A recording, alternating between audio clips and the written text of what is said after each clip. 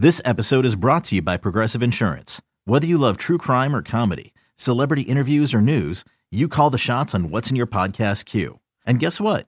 Now you can call them on your auto insurance too with the Name Your Price tool from Progressive. It works just the way it sounds.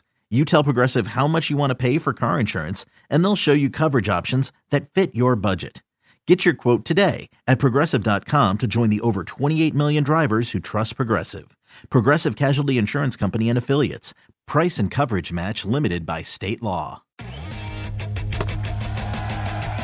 Hey everybody, welcome to another edition of the MLB Pipeline Podcast. I'm Jason Ratliff here with Jim Callis and Jonathan Mayo. We have a full slate for you on this episode of the Pipeline Podcast. We have the top 200 draft prospects list just dropped.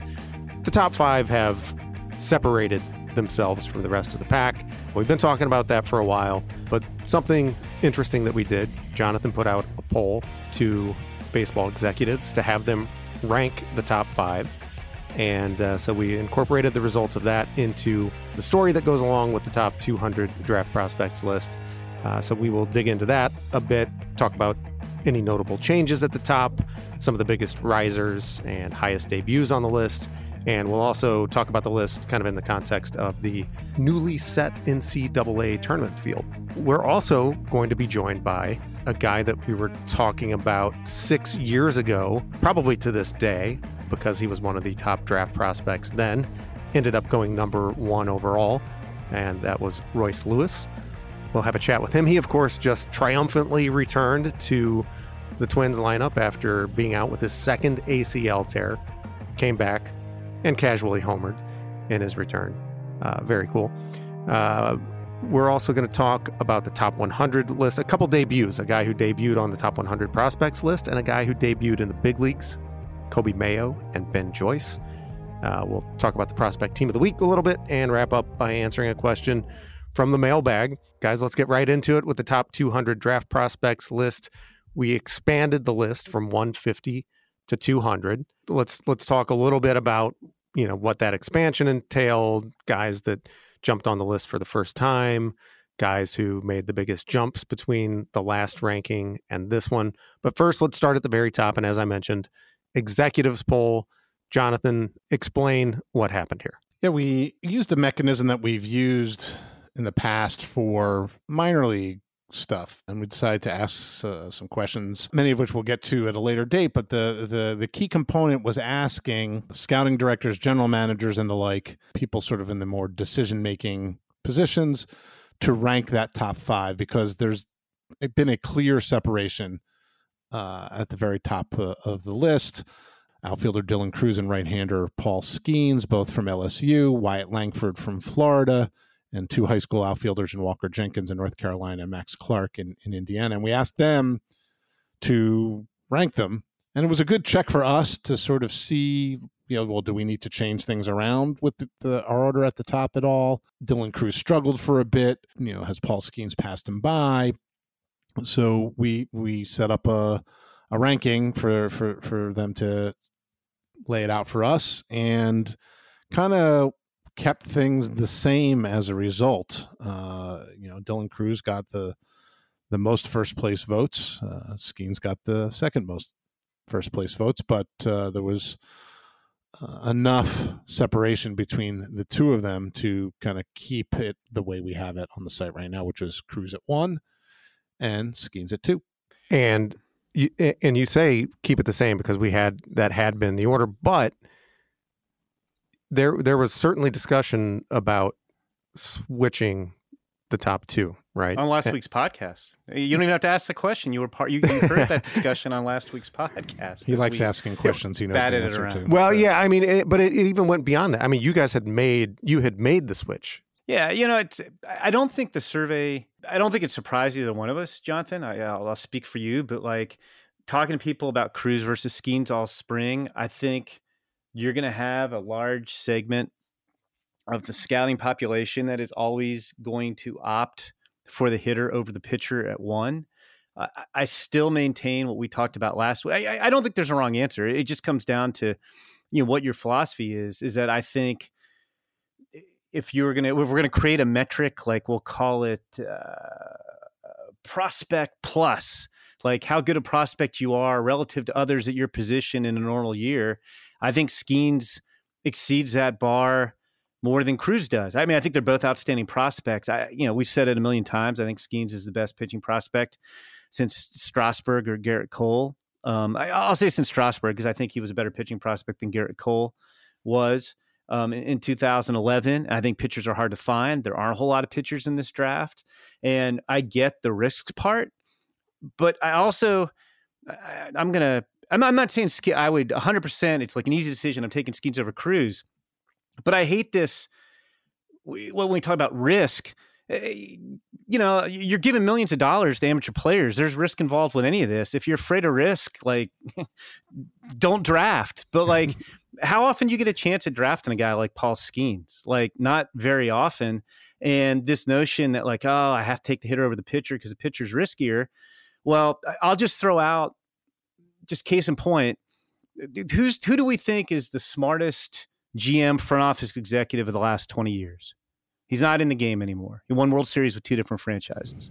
I'm assuming you're thinking Theo Epstein? Right. So Theo Epstein, heralded, Theo's going to go to the Hall of Fame, did great work in Boston, did great work in Chicago. And when the Cubs won the World Series, they had a young lineup, under control forever, like they're going to win multiple championships, dynasty. And what were the Cubs doing? They were the first round every year. Oh, we're going to take the best college bat. Never going to take a pitcher, take the best college bat. And this is a little overly simplistic, but what happened in the end? The Cubs didn't develop any pitching, like zero pitching for like a decade. And that dynasty wound up, going back and winning a playoff series in 2017. Then they never won another playoff series again, and they're rebuilding. So just this notion that like you have to take the hitter over the pitcher, I'm going to push back on that. And I do think that Jonathan, you can correct me if you think I'm wrong. I do think there's a large portion of the industry that feels like if you have a hitter and a pitcher, you always take the hitter. Well, if you do that, if Paul Skeens has come around, let's say once in a decade in the draft. If you pass on Paul Skeens, good luck. You're not trading for that guy. And, you can go back to Strasburg and, he's been injured, but his career's been pretty good. The Nationals won a World Series because, Steven Strasburg played a large part in that, and they were a successful team for a number of years, and Steven Strasburg, played a large part in that. So, again, you can debate Cruz versus Skeens, but I just think the default answer of so many people is, oh, you got to take the hitter over the pitcher. And my question is why? I'll quote great Chicago Bulls broadcaster Stacey King. If you're scared, go buy a dog. I'm not sure what that means, but I'll just throw that out there. Major League Baseball executives everywhere clamoring to buy dogs. Right? Yes, that's right. After listening to the Pipeline podcast.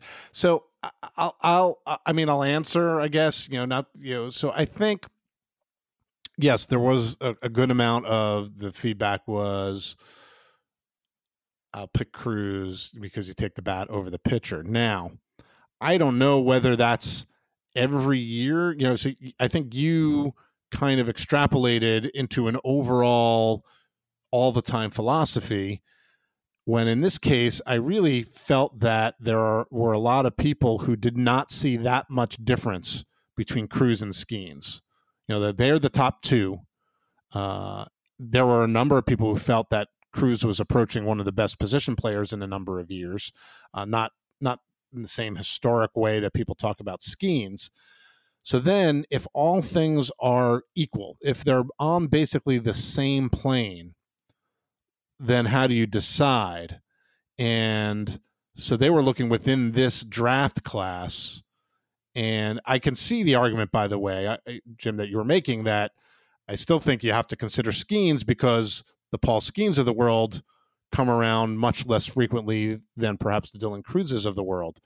But in this specific class, and that's what these guys are tasked with doing, I can also see the argument that says, well, if all things are equal and both of them, you think both of them have the chance to be stars, major league stars, and that's what you're hoping for with the number one overall pick, then there's something to be said for going with the slightly lower risk in the college bat.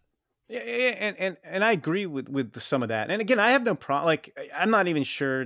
We could ask this question every week, and I could flip flop back and forth who I would take. Let's not do that though. That'd get boring. If we pick number one, and I mean, we always joke, like we don't have to pay whoever we pick $7 or $8 million. So it's like our stakes are a lot lower than somebody else. But I just know when I've asked this question of so many people in baseball this spring, I do get a large chunk of, I'm always going to take the hitter over the pitcher. And no, it's like you should evaluate. And I agree with you. Cruz is there aren't a lot of years where there is a Dylan Cruz. I mean, I would take Adley Rutschman over him. Well, sure. I would think, no, but I'm saying like he's right up there. I was going to say, I think his revisionist history would say, he'd definitely go ahead of Torkelson. I'm not so sure because at the time Torkelson was pretty well revered. And it was a strange man. But he also was a corner infielder who might have ended up at first, even at the time. As special of a bat he was. So I could see maybe you would take Cruz. He's in that. I'm saying he's in that. He's discussion. In the conversation. Yeah. Yes, he's in that conversation. So he is a pretty special talent too. I'm not knocking Dylan Cruz, but I just don't like we're immediately going to dismiss the pitcher. And I would again throw out, if you think they're equal, it's hard to find pitchers. I'm not saying you go take the pitcher every year, but I look at the Pirates farm system and I look at the Pirates Major League Club, and Mitch Keller's having a great season, and I like Roansy Contreras. Okay, there's two pitchers. You're going to need more than that, and the Pirates have spent a lot of their recent picks, a lot of them on position players, especially college position players. I just, again, I'm not saying, but if you're the Pirates and you pass on Paul Skeens, when's the next time you're getting an opportunity to pitcher like that? That's all I'm saying. So, again, judge him on the merits. I think you can make a case either way. Yeah. But I just don't like the default position of a certain portion of the scouting populace that says, you always take the hitter over the pitcher because, again, I mean, this is the best pitching prospect we've seen in 12 years. If you don't take Paul Skeens now, there's only going to be a couple teams that have a chance at him. If you don't take Paul Skeens now, one, it might be another decade before a guy like this comes along. And two, who knows if your team's going to be picking high enough to get him. So if I were the Pirate, not that you draft on need, but just the rarity of Paul Skeens, how hard it is to find pitching, especially guys like that, I think I would take Paul Skeens number one. Although I continue to hear, like I think you did when you did your mock, Jonathan, I think the industry feels that they're going to take Cruz if the draft were today. If you had 30 teams vote, who do you think the Pirates are taking? I think Cruz would win that. Should have included that in the poll. So yeah, in addition to Jonathan asking executives just to strictly rank these guys, he also asked them to kind of explain their rankings, and that's if you go to the MLB.com/pipeline site, pull up the story. There's a lot of good information there. You have guys saying, Cruz is clearly the best player in the draft and is approaching some of the best college position players in the last few years. Cruz is the best overall prospect since Adley Rutschman. Cruz is the best bat in the draft with a chance to stay in center field. And then some stuff on Skeens. His stuff can play immediately. It's a generational college pitcher in Skeens. A lot of good info there. So in addition to the list itself, definitely check out the article that Jonathan did to accompany that list. So let's move beyond the top five now. Obviously, that stayed pretty much the same.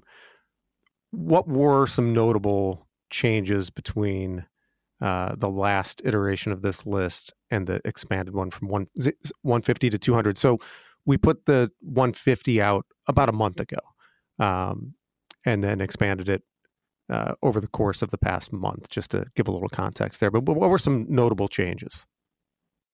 Well, I think the biggest was probably Joe Whitman of Kent State, in terms of the biggest individual jump. And I mean, he is the biggest individual jump. He was a guy we considered for the top 150.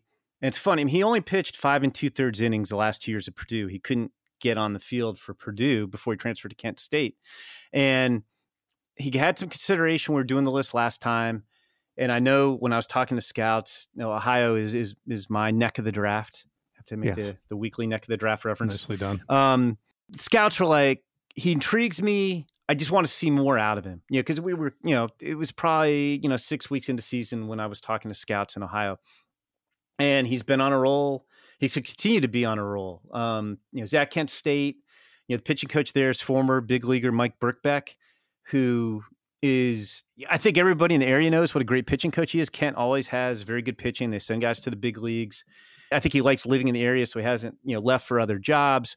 But he's a tremendous pitching coach, and he's done a really nice job with Whitman, who is the best college lefty in the draft, in a draft where there aren't college lefties. There's a lot to like here. He's cleaned up the delivery. He's 6'5", 200 pounds. It's a good frame, good angle, 91 to 96 with riding action on the fastball that he commands pretty well.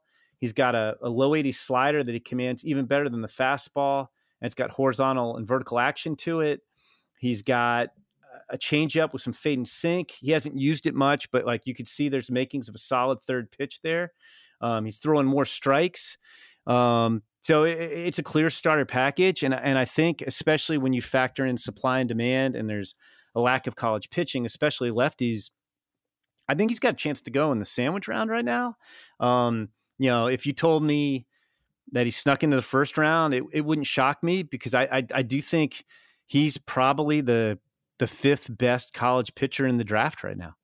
A couple smaller jumps I thought are worth noting. Again, especially if you're looking at the first round, and I agree with all that with Whitman and taking advantage of the dearth of college lefties. He's certainly doing that. But Arjun Namala and Kyle Teal both jumped into the top 10. These are moderate jumps, but still, I think anytime two guys jump into the top 10, it's worth noting. And I know, Jim, that you've gotten some of the same sort of info that I did when I had last mock. I had Teal going 6 to the A's, and I don't think that's completely out of the question. Now, whether it happens, I don't know. Handy Morales made a nice little jump up more to the sort of mid-first round range. I think Nolan Shanuel from Florida Atlantic has made a nice jump. Chase Davis has made a nice jump. Those are some of the guys that I sort of have jumped in more into first round consideration ish. Walker Martin is a name who there's a lot of buzz around him. High school shortstop from Colorado. He's jumped into sort of first round area, or at least conversations. So those are some other guys, even if they aren't the biggest jumpers. I don't know if we want to talk about some of those guys. We have a couple of other decent debut guys, but those are guys that we may hear called in the first 35, 40 picks come draft day. Yeah, so the guys who made the sort of highest debuts after having not previously been on the list at all, another college lefty, Quinn Matthews, Stanford, was not ranked previously, now at 119. Grant Gray, an outfielder from Norco High School in California, debuts on the list at 129. Brock Vredenberg, Michigan State first baseman, is now at 130. And Carson Rucker, third baseman from Good Pasture Christian High School in Madison, Tennessee, jumps up to 131. So these guys is this all based on recent performance that we're seeing these guys jump as high as they did? Well, Jonathan can speak to Matthews and Gray, but I think they were on radars. I think it's, we talked about Jonathan, I think it's probably fair to say Matthews, I believe we considered him for the 150 also. We did. And just didn't put him on, and then we moved him up a little bit. So, he was known. Gray is your guy, but I think everybody's known about him. He's a two-sport guy, outstanding receiver, wide receiver. He's committed to UCLA, and I think he's performed a little better as of late. Now that he's getting the full swing of baseball. But so I don't think those guys quite came out of nowhere, Jonathan, would you say? Yeah, Matthews more than Gray, and not that Gray came out of nowhere, but because he didn't do, a lot of the early parts of the list, the one that we put out in December is obviously based on the summer, and for the high schoolers, the summer showcase circuit. And Grant Gray didn't do much of anything over the summer because of his football commitments. So people knew about him, but they didn't see him against good competition. We only put out a top 100. I don't think that he was sort of in my universe of people I was talking about when we did the 150. And then he just kept doing what he was doing. So in some ways, he was a bit of a, I won't say a pop-up guy, but more of a, he's come on strong because of how he's performed this spring, more so than a guy like Quinn Matthews, who's obviously been around a while, has always shown an ability to get people out, but really struggled with command. And I think for him, we didn't put him on the 150 because it wasn't enough of the season. And he's continued in conference. He was the Pac-12 pitcher of the year to throw a lot more strikes. And that's why he made the jump that he did. So it's just differentiating him and Gray a little bit. And Matthews was on our list last year. I think he was number 187 or so on the top 250. Right. I mean, the guys who've really jumped out of nowhere, like I said, Whitman was a guy who'd barely pitched, but he was pretty impressive for the start of the season. The guy who also, the position kind of counterpart to him is Vredenberg, who, didn't play much as a freshman, didn't do much offensively last year at Michigan State. Played well in summer ball, didn't even really stand out in scout day. And I had one area scout tell me, if anybody tells you that they even had Brock Vredenberg on their follow list coming into the year, your follow list being list of players you need to run down the spring, the scout said they're a flat out liar because nobody did. And wow. So who are the liars, Jim? Who told you that they had name them? We want no, names. nobody claimed that they were on him early, but he's a guy who got off to a great start and he kept going. Like I think people kind of wanted to see it to believe it. But he hit 397 with the regular season, 12, 18 ops, 13 homers. He's 6'7", 230, and he's more of a hitter than a slugger. It's more of a strength and leverage power than big bat speed. But he keeps getting better at backspinning, lifting balls. And if he could continue to learn how to launch more balls in the air, I think you have at least average power. And the crazy thing is, at 6'7", 230. Guys have even, gotten some above average run times out of him. I mean, he's more of an average runner. The speed, the pure speed doesn't translate into great defense at first base. There's a little question on where he winds up defensively, but it's funny, he was a guy who, like I said, wasn't on anybody's radar. And the first guy who brought him to my attention was our good friend and former Pipeline Podcast host, Jordan Schusterman, who is draft obsessed.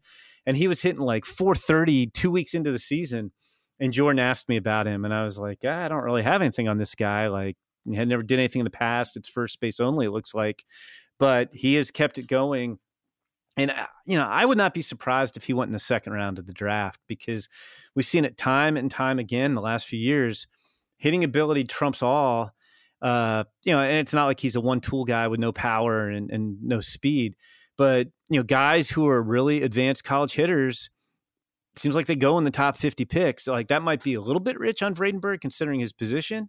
But I do think that, especially, there's not a lot of college pitching in this draft.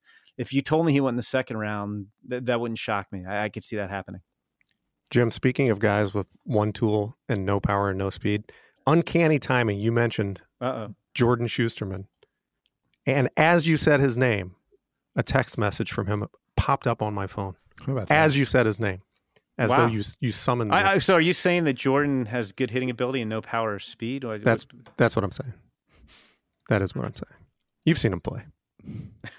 I have not. No, I haven't either. All right, let's talk about something that Jordan would like to talk about if he were Division here with us. 3. Are we going to talk Division 3 baseball now?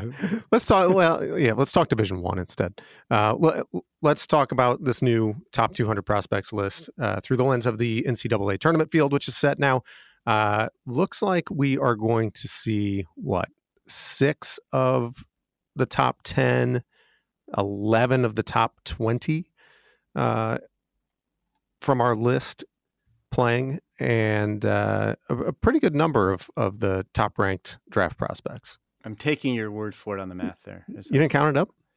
I didn't go that deep. You have the team. You have the teams with the most players, right? I did that. You did. Would you say 11 of the top 20? Is that what you came up with? I think so. Yeah, I think you're right.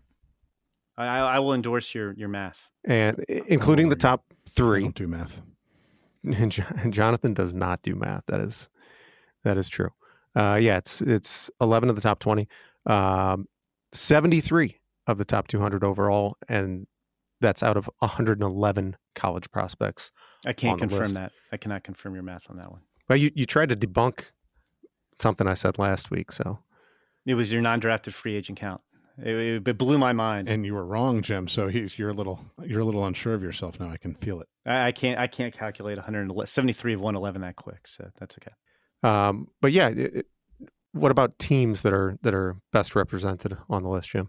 Well, the number one team, not that we do set up our rankings this way, because obviously you can have star underclassmen, they do, but the number one team in the country is Wake Forest, and Wake Forest leads all regional teams with 6 draft top 200 prospects, followed by LSU, Miami, and Tennessee at 5, and then Arkansas and Florida at 4. And, Wake is the number one seed. I do think they're well positioned. They've got Rhett Lauder, who's right there with Paul Skeens in terms of just going out there and consistently pitching well every time. And they probably have the deepest pitching staff in the country. And they also have guys like Brock Wilken, their career home run leader, Nick Kurtz, who isn't even draft eligible this year, Tommy Hawk, who didn't quite make our top 200, but will probably sneak on our top 250. He's having a good year. It's just a very well-balanced team. And but we've seen, I don't know how many years in a row it is, but the number one national seed hasn't made it to Omaha the last couple of years. Tennessee was upset last year. Arkansas was upset 2 years ago. So Wake Forest will try to avoid that jinx. Who's going to pull a Cade Horton this year? I guess there's no way to know.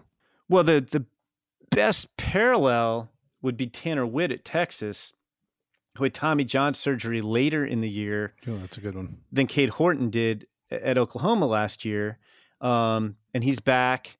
He started pitching in May. The command and the stuff wasn't real sharp first couple times out, but I think his last time out, he threw 3 scoreless innings in the Big 12 tournament.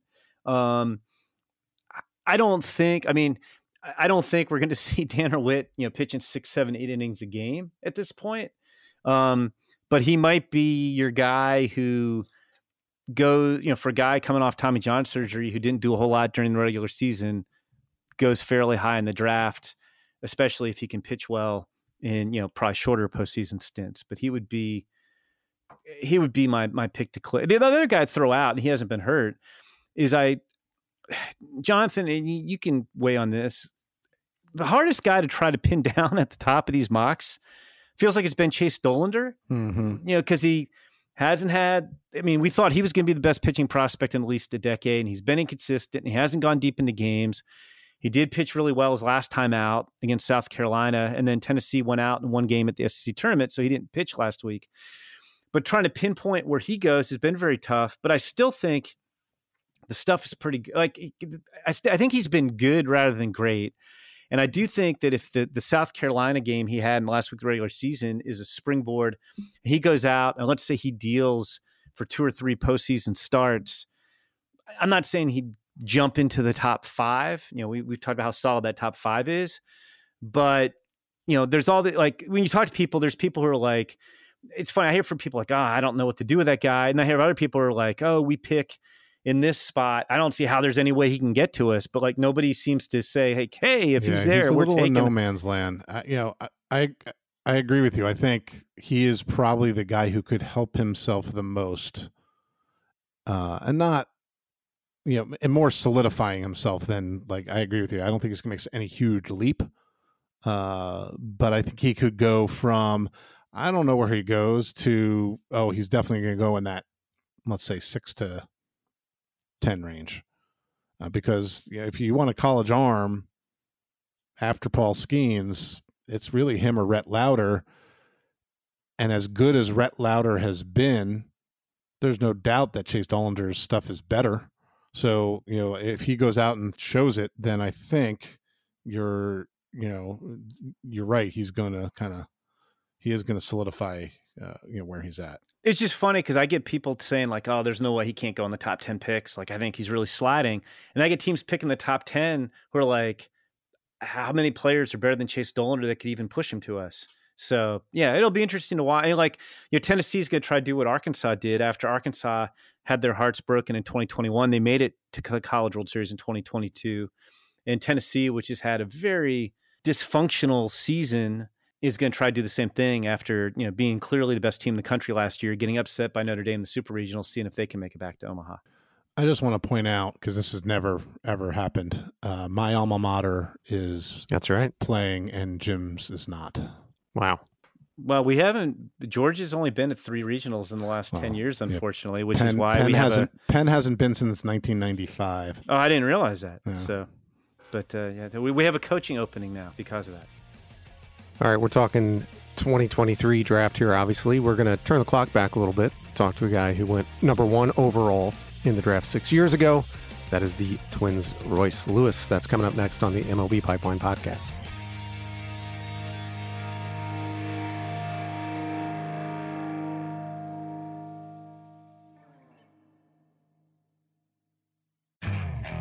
Okay, picture this. It's Friday afternoon when a thought hits you. I can spend another weekend doing the same old whatever, or I can hop into my all-new Hyundai Santa Fe and hit the road. With available H-Track all-wheel drive and 3-row seating, my whole family can head deep into the wild. Conquer the weekend in the all-new Hyundai Santa Fe. Visit HyundaiUSA.com or call 562-314-4603 for more details. Hyundai, there's joy in every journey.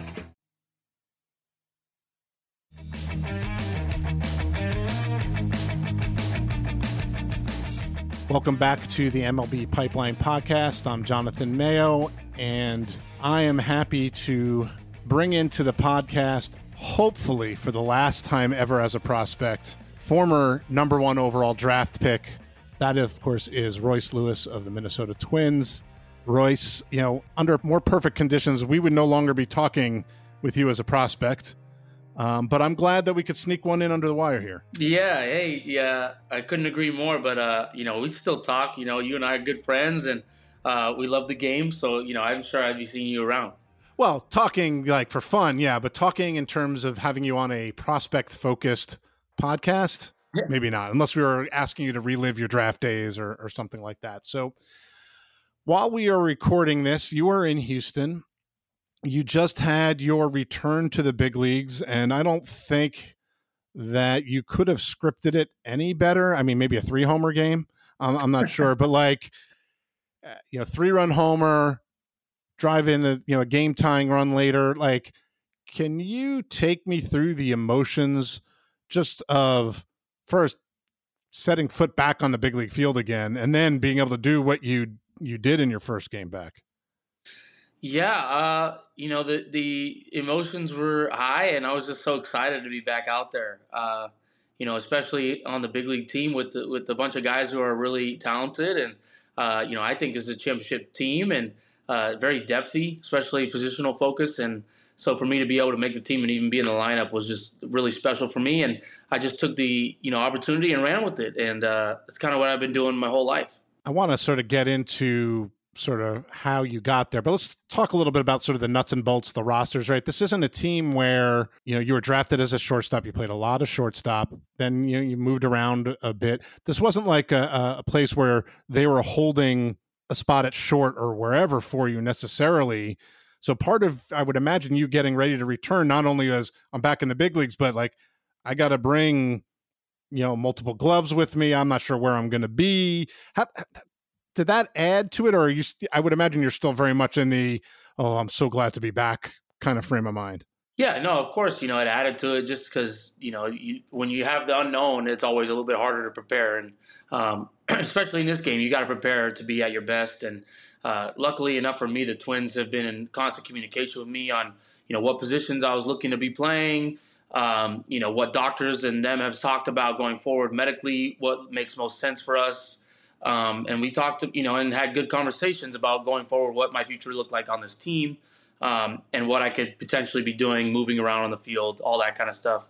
And, for me and the team, it seemed like outfield was, just medically safer to stay away from for this season. And that's kind of what we talked about. So I knew I was going to be playing on the dirt somewhere, just didn't know where to be exact, especially in the big leagues. But going up through the system, in Double-A extended and then Triple-A as well, it was mainly just short and third. And then, we talked about second base being an emergency, just depending on where we were at in this season and in time and with injuries. But, yeah, man, that communication was key. And now you're off and running and just short and third for me. I would imagine. I mean, the Twins, I think, have always been good at that. I mean, long before you even got there, I think that's one of the things. There's been a continuity there. So that I'm sure that helped. And I would imagine, even with something like second base, not that you couldn't play there, but there's got to be a balance between, getting you out there every day so you get the reps, and get your bat into the lineup. Obviously, you wouldn't be in the big leagues now if they didn't think you could help.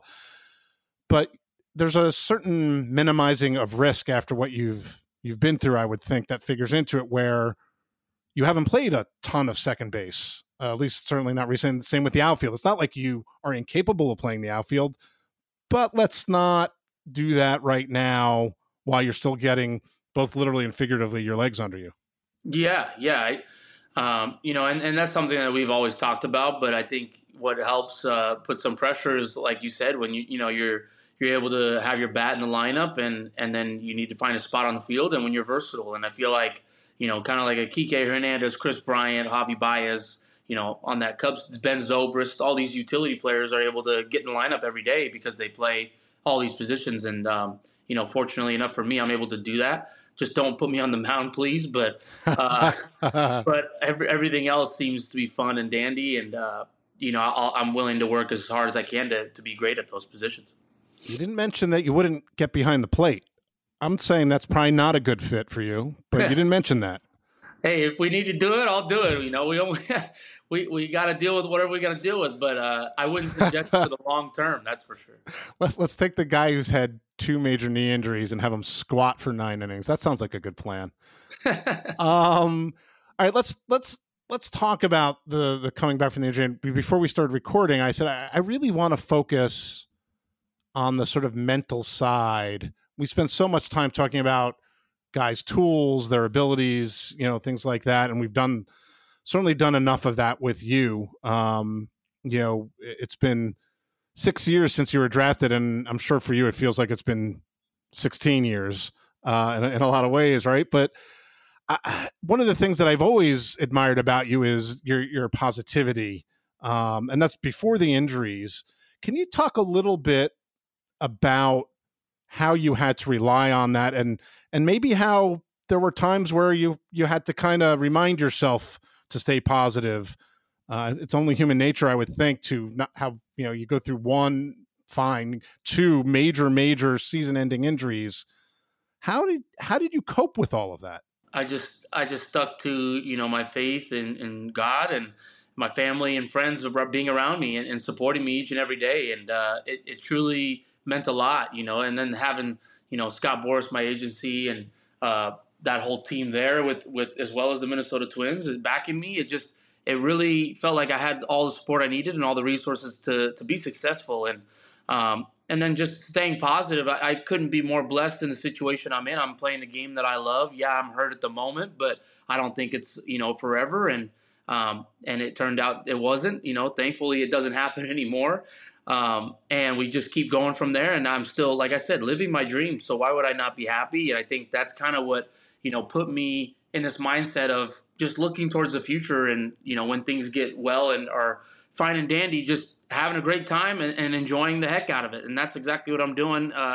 Even as I play each and every day, I'm just blessed and thankful for the opportunity that I have. And I'm going to take advantage of it fully and run with it. You make it sound so simple, but, and I totally get, and you and I have talked a bunch about this, like you get to play the game you love, and that's sort of your mindset, but you had it taken away from you twice because of injury. So not only could you not do that thing that you love to do the most, I have to think maybe a little bit, you're like, am I going to be the same? And I know I saw you right at the tail end after the first injury, and you're like, I'm actually better than I was before. And then the second injury hits, I have to imagine that there's some concern, like, am I not going to be the runner I was? What am I going to be when I come back? So I appreciate your positivity, and yeah, we're all blessed to do anything in this game, I think, myself included, to be able to make a living talking about it. But when it's taken away from you like that, how do you remind yourself to focus on that positive point? And I mean, even maybe after right in the aftermath of that second injury, I have to think it's natural to be like, are you kidding me?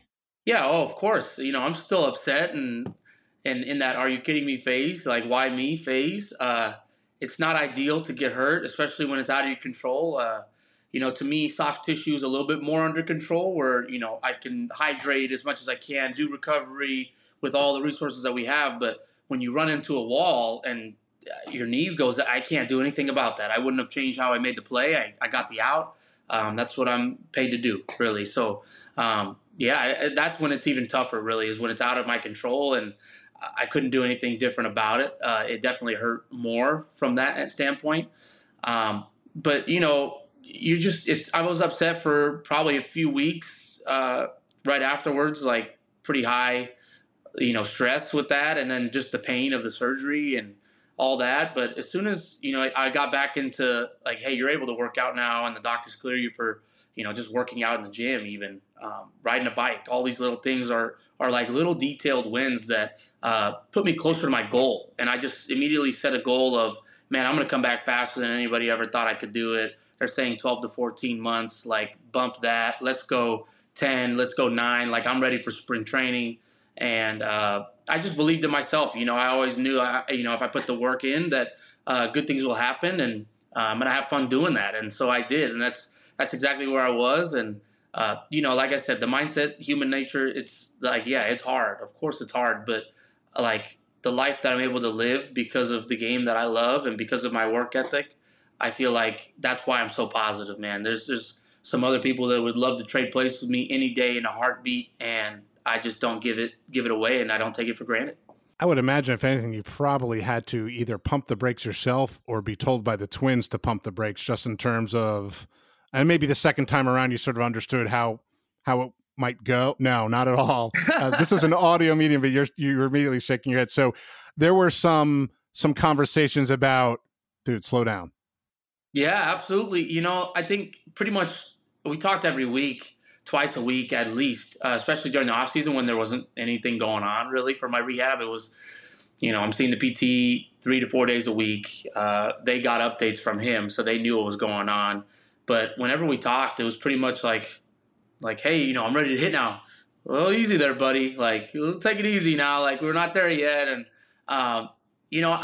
I look back on it and I truly appreciate that because they're just looking out for the best interest of me in the long term. But as a competitor and as an athlete and as Royce Lewis, it doesn't work like that. So I got to do something. I got to be going. And it was just, they found the happy medium, especially dealing with me twice. They found the happy medium of what is best for Royce and how he's going to thrive best. And it's kind of like what Rocco had mentioned before to the press and the media is that, you have to take what Royce says because he's so positive halfway with a grain of salt. Like he might be fully injured and he just lying to us, but we don't even know or hiding it well. And so, I appreciate what they do and what they, like to communicate and how they like to communicate. And it clearly works very well for me. And I'm just appreciative to be a part of this team, man. They did a great job. I would imagine more of that happened once you actually got on the field during your rehab assignment, like, all right, if I can do this in Wichita, I can do this in Minnesota. Like, let's go. Or were you just happy to sort of get some reps and kind of, almost have a little bit of a mini spring training of sorts to get yourself ready for where you are now?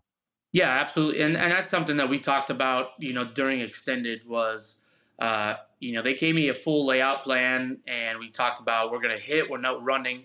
So basically like a live at bat, we're going to hit. You're not going to run out of the box. Just hit the ball, like see the pitches, and you're going to get plenty of at bats. I got up to 7 or 8 in a day before. And I think that truly helped me out. I had almost 150 plate appearances leading up to leaving extended, which then put me in Wichita. And I just kind of followed the plan. My legs felt great because of it. I feel 120% now.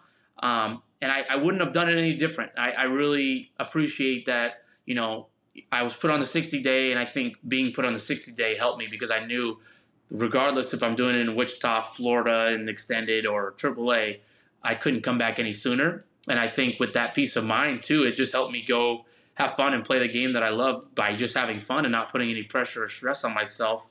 And I think it just worked out for the better. We created a great schedule, and the team and myself and all the doctors and the PTs and staff that have been around me and helping me and my agency and family and friends have all just supported me in the best way possible and knew the plan, and we all executed it to a T. you can't actually feel 120%, right? Like that's not a thing. That's what this feels like. I couldn't tell you. I couldn't tell you anything different. It feels pretty amazing, man. I'm so glad to be where I'm at. Are you, when I saw you coming back from the first injury, you were saying that you actually thought you were faster than you were. Are you just as fast? Like, do you feel like you're you? Yeah, I feel, in terms of like the baseball player, I feel better than I was before, for sure. Stronger, amazing, faster, just more powerful all the way around. It was truly special. I don't know how, this stuff happens other than just God. It was just a God thing. I think it was all in his timing. And I just, like I said yesterday, I mentioned before the game, I just felt like something special is going to happen throughout the season. It just feels like it's time. And I've just been having fun and running with that and just believing in him this whole time and this whole process. And man, like, I couldn't tell you, but I've definitely grown as a person and a player. So I couldn't be more thankful for those injuries as much as I hated them at the time. Like, you do come out stronger mentally. And you probably know more about a human's anterior cruciate ligament than you ever wanted to. Well, yeah, way more. I didn't know all the stuff that it actually provided for your knees. So they're important, people. Just make sure you keep them safe. You're halfway to a medical degree by now, I think, or at least a physical therapist degree. You could go do that if you wanted to. Yeah, the PT, yeah. Doctor, no chance. I feel, Royce, that we could go on forever and ever, but I'm going to let you go. I just, you're talking about you have a special team in the big leagues. There's some really, really good prospects coming that you got to probably see. Anybody who stood out, are you looking forward to Brooks Lee challenging you at one of the spots that you play? Yeah, absolutely. Let's go. I love it, man. The competition, we build each other up, man. I think that when you have great players around you, you just up your ante and you play better. And that's what I'm expecting, this team to do, especially with all the depth. We have a ton of great players. So now, it's a fight to see who gets one, who wants to play, and two, who wants to win. And if you put those two things together, I think you have a championship team. And so, I'm just excited about all the prospects we have, but we have a ton, man, from a pitching standpoint. I mean, they might not even be quote unquote ranked prospects, but guys that I saw that really stood out, tons of guys, but Deshaun Kearsley in AA, Luis Severino, we got Sevy. He's the man. Dude, I could go, the list could go on and on. Brooks Lee.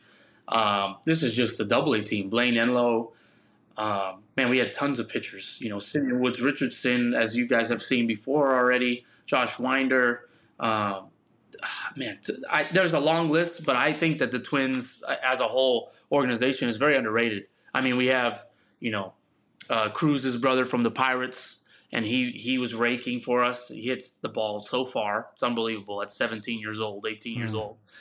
Brian Acuna, Ronald's younger brother. So we have bloodlines. We have it all, man. We got You're doing the whole report for me now. Yeah, I don't have to do any more work on your top 30, man, which is good because, like, eventually I will replace you. Let me end with this one. I don't know the exact time because it may end up being on at bats, but once you get past either service time or at bats of rookie status, you graduate. Now you'll be focused on the big league team, but like for a moment, like look back to your teenage self when you were number one pick in the draft and you probably wanted to be in the big leagues the next day, because I know that's how your mind works, but like it's been a bit of a journey.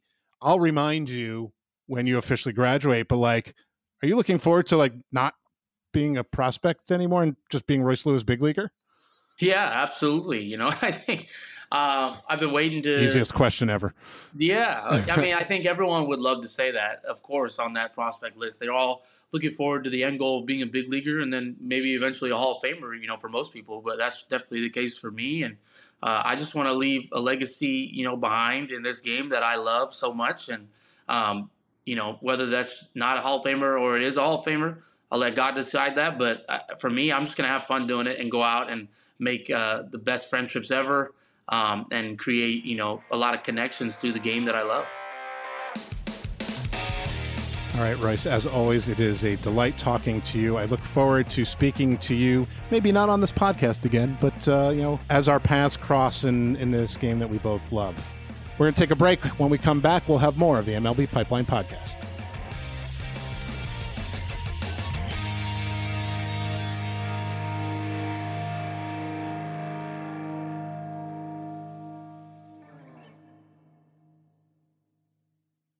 Another day is here, and you're ready for it. What to wear? Check. Breakfast, lunch, and dinner? Check.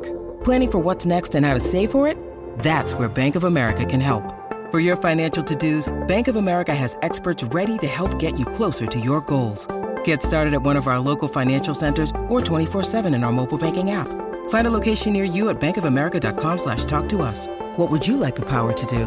Mobile banking requires downloading the app and is only available for select devices. Message and data rates may apply. Bank of America N.A., member FDIC.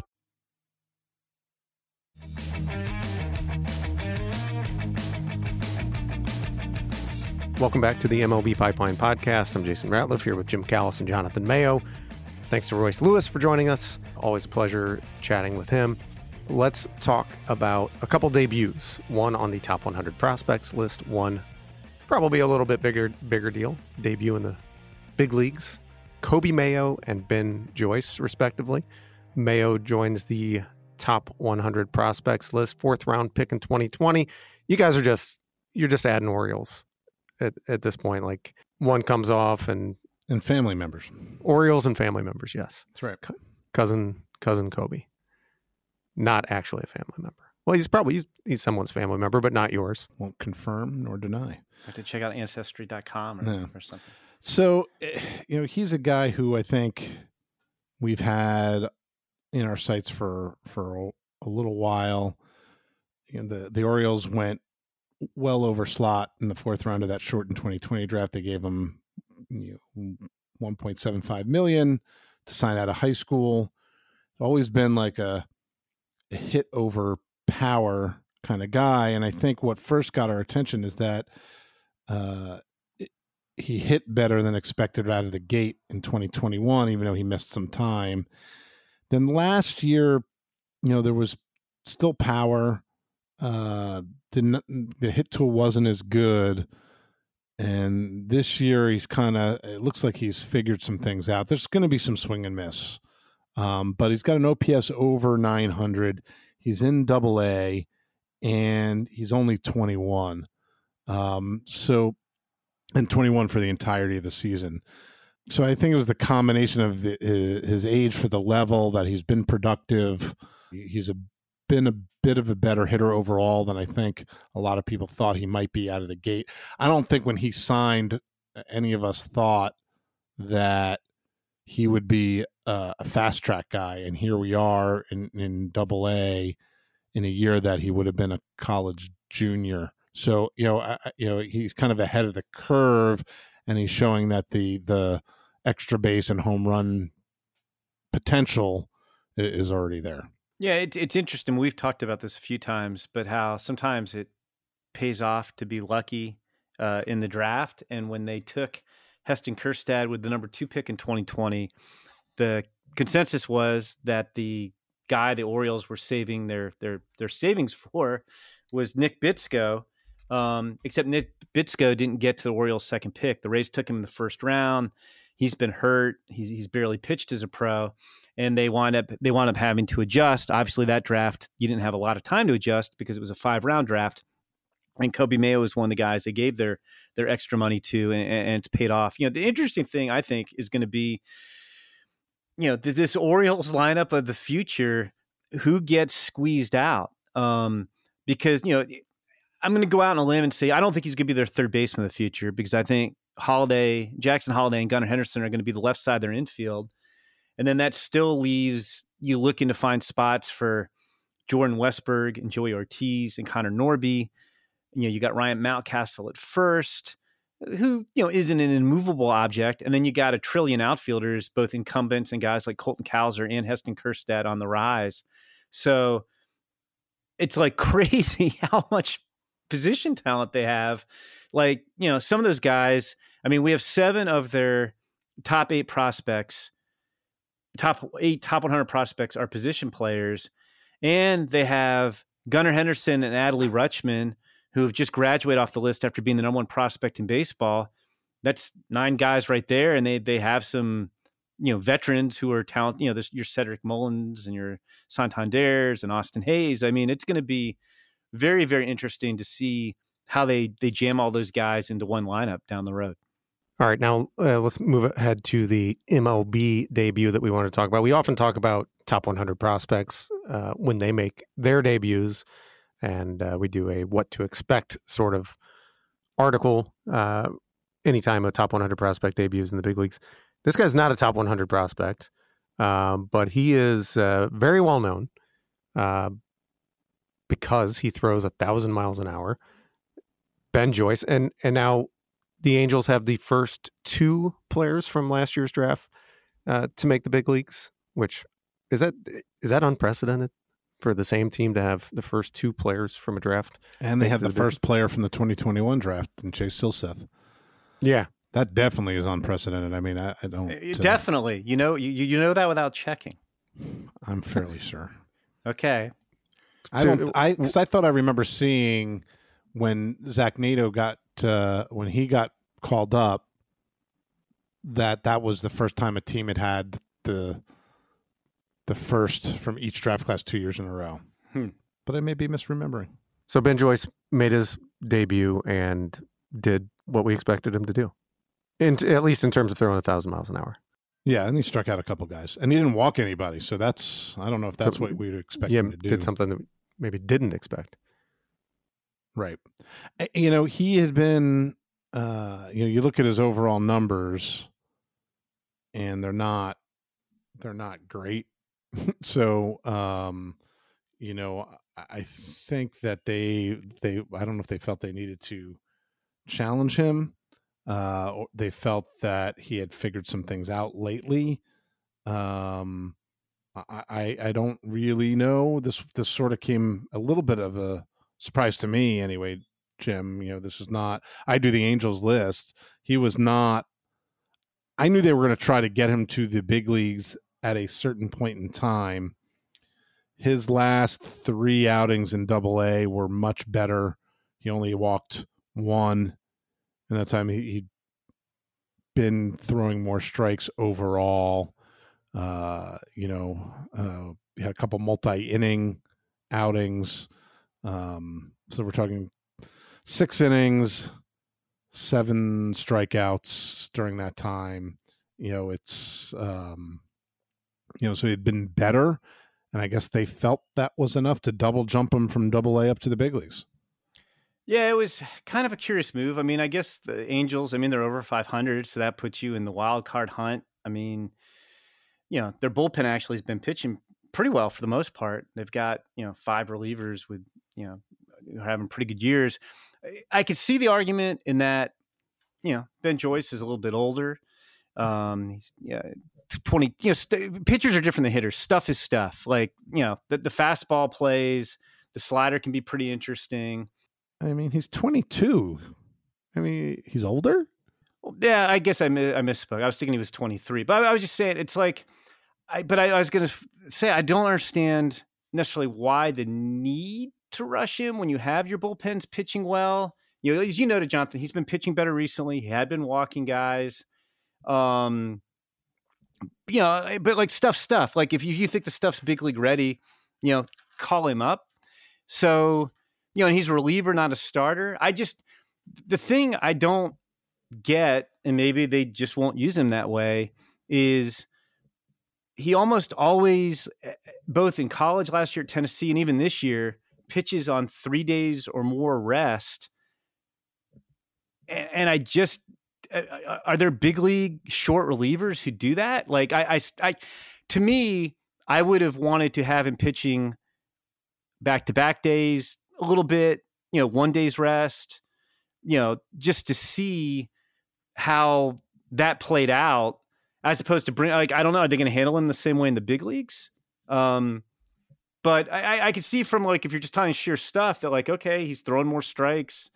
I guess in his last 7 1/3 innings in Double-A, he walked only 3 guys after really battling the strike zone either. But kind of curious, I would have probably played it more cautiously and let him throw more consistent strikes than over a 3 outing span, and maybe saw how he bounced back a little bit more resiliently, or see if he could be more resilient, because I feel like it kind of handicaps your manager if you have to be very careful with how you use one particular reliever in the bullpen. I guess if they could be sure that he could go 2 innings at a time, then maybe that makes some more sense. But he only did that twice in his last 3 outings. He's pitched into a second inning a couple of other times. But yeah, I don't know. We'll sort of see how they play it. And as hard as he throws, he does have a tendency to get hit if he doesn't locate the fastball up in the strike zone. So we'll see. I mean, it's very curious. I did some quick research. I cannot tell you the last time that one team had the first 2 guys from a draft in the big leagues. There's a couple times where a team had the second and third, but not the first 2. But the last time a team had the first player to the big leagues in consecutive drafts happened way back in 2019 and 2020. The White Sox with Andrew Vaughn and Garrett Crochet. That's right. Although the interesting thing was Garrett Crochet, who was drafted in 2020, made it to the big leagues before Andrew Vaughn, who was drafted in 2019. But I'm wondering if the A's, in 1978, when they promoted a couple of high school guys to the big leagues immediately, I don't know if those guys beat Bob Horner to the big leagues. That was Mike Morgan and Tim Conroy. There were, I think, 4 guys who went straight to the big leagues. I did not have the time. The MLB Draft Media Guide only goes back to 1998. I did not have time to flip through my Baseball America encyclopedic history of the draft to look at previous years. You know what might be close? I can't confirm, but the one that came to mind was the Nationals in 2010, because Drew Storen made his debut in May and Steven Strasburg made his debut in June of 2010. Yeah, they were 2009 draftees, but they were beaten to the big leagues by Mike Leake, who made his didn't play in the minors. Exactly. Right. And he went, and he didn't sign. He signed late in 2009. But yeah, they were the most recent team to have 2 of the top 3. 2 of the top. Right. Okay. Let's move ahead and talk about our prospect team of the week. Want to highlight a couple of guys on there. This is our 7th edition of the season. The team looks like this: Ivan Herrera of the Cardinals behind the plate, Tyler Locklear of the Mariners at first, second baseman Cade Doughty of the Blue Jays, David McCabe of the Braves at third base, Jacob Amaya, shortstop Marlins, outfield Alberto Rodriguez of the Mariners, James Wood of the Nats, Jorge Barrosa of the D-backs, and the pitching staff, Kyle Harrison, a lefty, right-hander Emmett Sheehan, and reliever Jose Cruz. That's Giants, Dodgers, Giants on the pitching staff there. A couple guys you want to highlight, Jim and Jonathan? Well, I'll talk about a guy we saw in the Fall League last year who was very impressive and has been even more impressive this year. And that's Emmett Sheehan of the Dodgers, who's a part of their ridiculous pitching staff at AA Tulsa, which is probably the most loaded pitching staff in the minors. But he was a 6th-round pick out of Boston College in 2021, who had kind of intriguing stuff. He was inconsistent. The Dodgers, as we've said a million times on this podcast, do a great job of helping hitters and pitchers reach their potential, and they're doing that with Sheehan. When we saw him in the Fall League, Jonathan, did you get to see him pitch at all last year, Jonathan, in the Fall League? Or I don't think I did. He has crazy induced vertical break on his fastball and a very good changeup. He might have the best changeup in the Fall League, and he misses a ton of bats. His last season at BC, he was working at 91, 94. He's gained about 3 miles an hour. He touches 99. And the way he releases the ball low in his delivery from a low slot and gets it a great extension in his delivery, it just really, really carries in the strike zone. Guys don't hit it. If they try to sit on the fastball, which is almost impossible to do anyway, his changeup is like a low 80s changeup that tumbles at the plate. And the 2 knocks on him were strikes and a breaking ball. And he had kind of a soft curveball in college. Now he's got more of a shorter low 80s slider that, it's probably an average third pitch. It works in that role. And he's throwing more strikes, but he's got to do some more consistently. The control has improved, but still 18 walks and 44 innings this year. But AA, the Texas League, is hitting 114 off him right now, 1.64 ERA overall in the season, 76 strikeouts in 44 innings. And it was more the same last week, 10 innings, gave up 1 run, 2 hits, struck out 18. So very impressive guy who I've kind of had my eye on since the Fall League. Yeah, the guy I wanted to highlight on the offensive end was Tyler Locklear of the Mariners, and just for the week he was ridiculous. He had 462. He slugged over 800. He hit a couple of homers. One of the things that interests me, I always like it when I have a guy who's from my neck of the draft who ends up on one of my teams. I think it just makes it a little easier transition. And he went to Virginia Commonwealth. He was kind of one of these super college performers. He was at Virginia Commonwealth.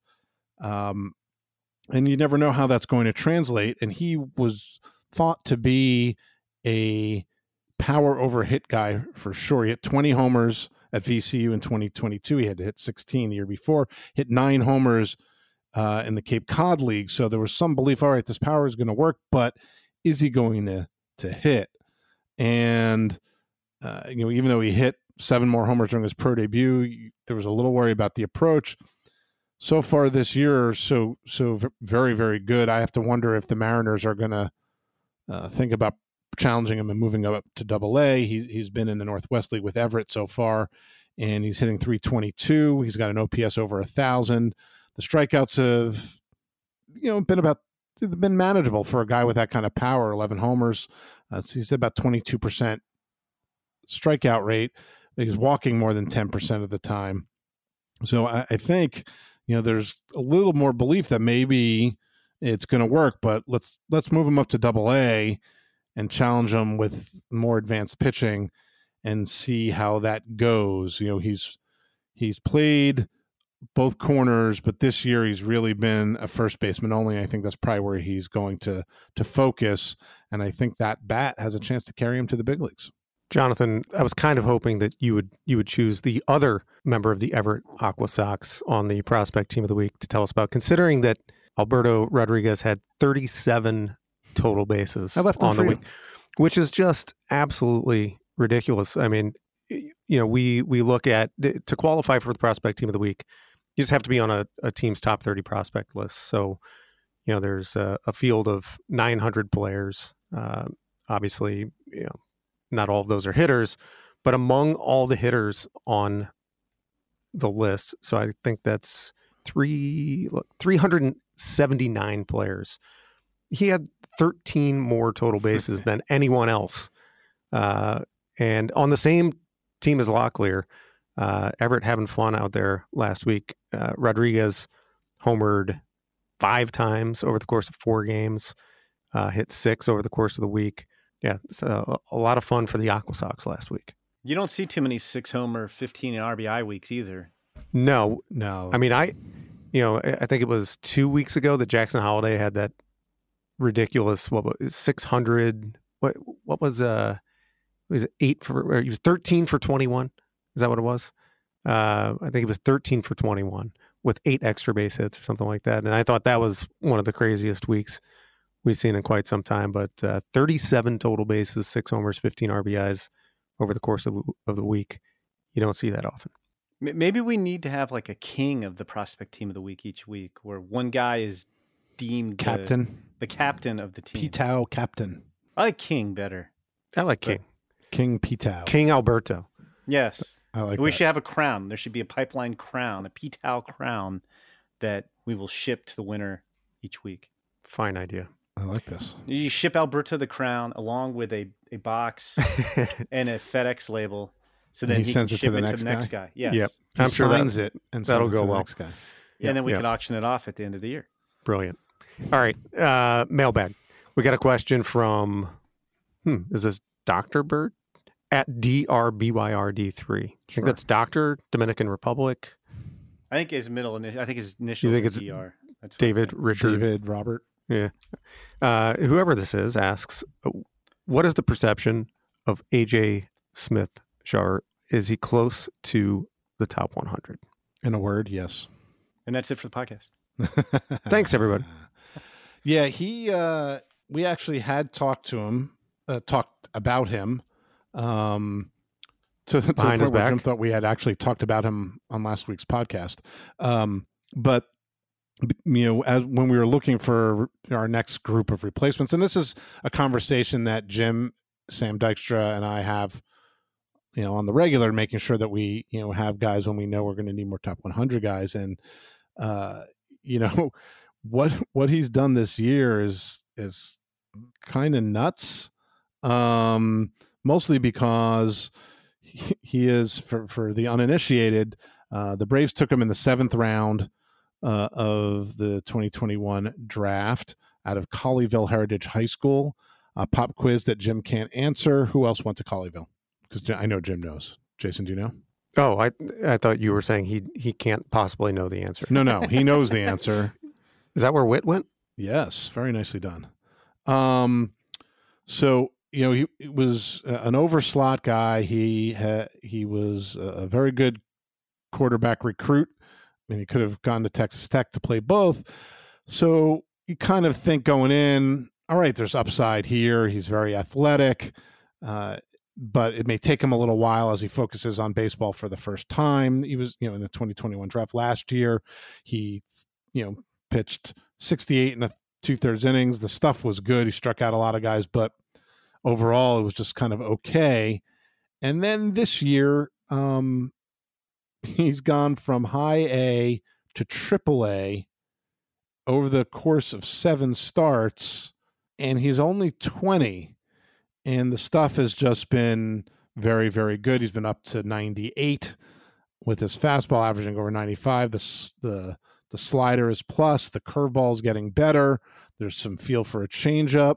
So, it's just this weird situation where he's not spent very much time at any level, but he's thrown 12 innings in 2 AAA starts and has fast-tracked himself to, being, I won't say he's big league ready because I think he needs more innings, but he is a very, very interesting guy who I think we are all watching and will certainly discuss when we need more top 100. Adjust the ETA. Adjust the ETA. What is his ETA? 2025. Yeah, I think that's safe. We will do that. It's interesting too because not only he just hasn't pitched much his whole life. If I remember correctly, Jonathan, I don't think he had really pitched much before his senior season of high school between football and the pandemic. And so he's drafted in 21. The draft's later, so he gets out and he pitches 8 1/3 innings in his debut. Even with his 33 innings this year, he's pitched 110 innings in pro ball, and I don't think he pitched anywhere close to 110 innings in high school. And he's been, I guess he was untouchable in high A and double A, and he's getting touched slightly in triple A. But yeah, it's pretty crazy. Somebody was asking me about the Futures game, is coming up, and like he came up and they're like, do you think we'll see AJ Smith-Shawver in the Futures game? And I was like, my first reaction is like, seems like he has a pretty good chance because, the A's are not one of the higher ranked systems. He's certainly had a spectacular season. And, Jonathan, he might be their best prospect right now if we were re-ranking. Yep. And then I made the joke. It's like, well, he might be in Atlanta by the time the All-Star game happens if this keeps going on. So maybe he won't. But he's not. He's a guy who you knew who he was because you do the Braves. I knew who he was from the draft. But I certainly did not think we would be discussing AJ Smith-Shawver as a possible top 100 guy and a possible big leaguer by the end of May. All right. Thanks to DRBYRD3 on Twitter for that question. And thanks to everybody for listening. Thanks to Royce Lewis.